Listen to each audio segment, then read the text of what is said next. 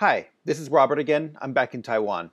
I just wanted to make a quick video to follow up on the video I made bad mouthing translation, or I'll put a link to it here in the description where basically I talk about some of the bad points of translation, some of the bad experiences I've had. And I thought, to be fair, I should counter that with some of the better experiences I've had. As an example, I wanted to choose one particular job that I've been working on for a couple of years now. Now, this is a job that I'm not getting paid very much for, but I keep doing it just because I really like it and I really look forward to doing it. It's an ongoing job. What they are, what the job consists of is letters between family members. This is a family from close to Genoa in Italy and who immigrated into the United States. And the dates of these letters span from the 1880s to the 1970s. And basically what happened is a guy from this family decided to immigrate to the United States, and he and his family members decided to keep their communication and their letters for posterity, and they actually did.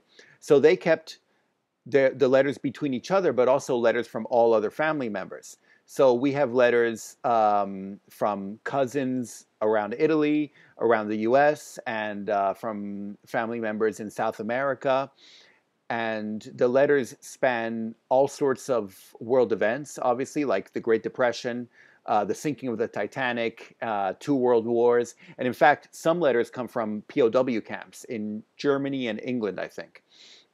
So it's really interesting because you get to see history unfold in these letters, and you get to hear real-time commentary from people as things are happening, and they don't know the outcome of these things as we do now. So it's interesting to hear it's fascinating to hear their point of view, their experience, and their guesses about what will happen in the future.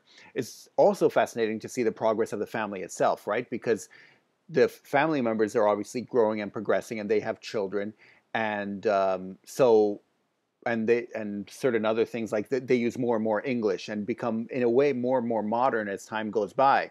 So like the children of the couple who immigrated feel more comfortable writing in English than in Italian, although they do write some in Italian somewhat. But it's just very interesting to see this progress as it unfolds. Um, Also, it's very interesting to see some very old-fashioned points of view about matters like marriage and family honor and whatnot. So, as I said, I actually get paid very little for this job. And from a business point of view, I probably should not be doing it because, in fact, if I worked for a company or if I had a purely business mindset, I would not be doing it because it probably isn't worth my time. But I realized it's one of the jobs that I look forward to the most. And the person who assigns them to me lets me work on them in my spare time, so I can work on the urgent matters, the matters that I need to pay the bills first, and then I can work on this in my spare time, which is good for me. Um, so so again, these days, this is probably my favorite project, and I just wanted to mention it as an example of what you can do when you work for yourself. You can choose to work on something, even if it isn't the most profitable, because you enjoy it a lot.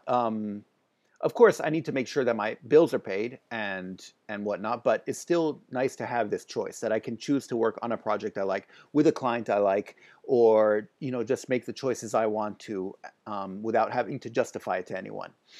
Um, just briefly, as an example, other translations I've worked on. I worked on translations for a UNHRC conference, which was interesting.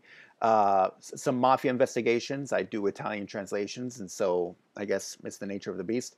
A wiretap as well that had nothing to do with the mafia investigations, it was just another wiretap, and that was interesting. Um, oh, and also some translations for an article on sword fishermen, of all things, in New England and Canada, which was very interesting to me. And anyway, that's all that comes to mind right now.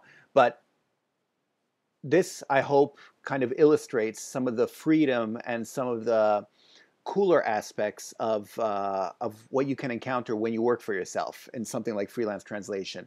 So when you get to the point where you can choose which jobs you want to work on and what you find interesting and what you don't. I obviously work on many different types of translations, some more interesting than others, but I really like the fact that I can make these choices and that I can't have these experiences. So I don't know. Maybe you have other examples of translations that you've worked on that you think are interesting as well. Feel free to let me know. I'm always interested in hearing about these and hearing about people's various different types of experience because they can really be varied. And so feel free to let me know and in the comments down below, and feel free to subscribe if you want some more videos. I have a couple more in the works where I'm going to talk again more about tips and tricks in translation. And so I'll see you next time.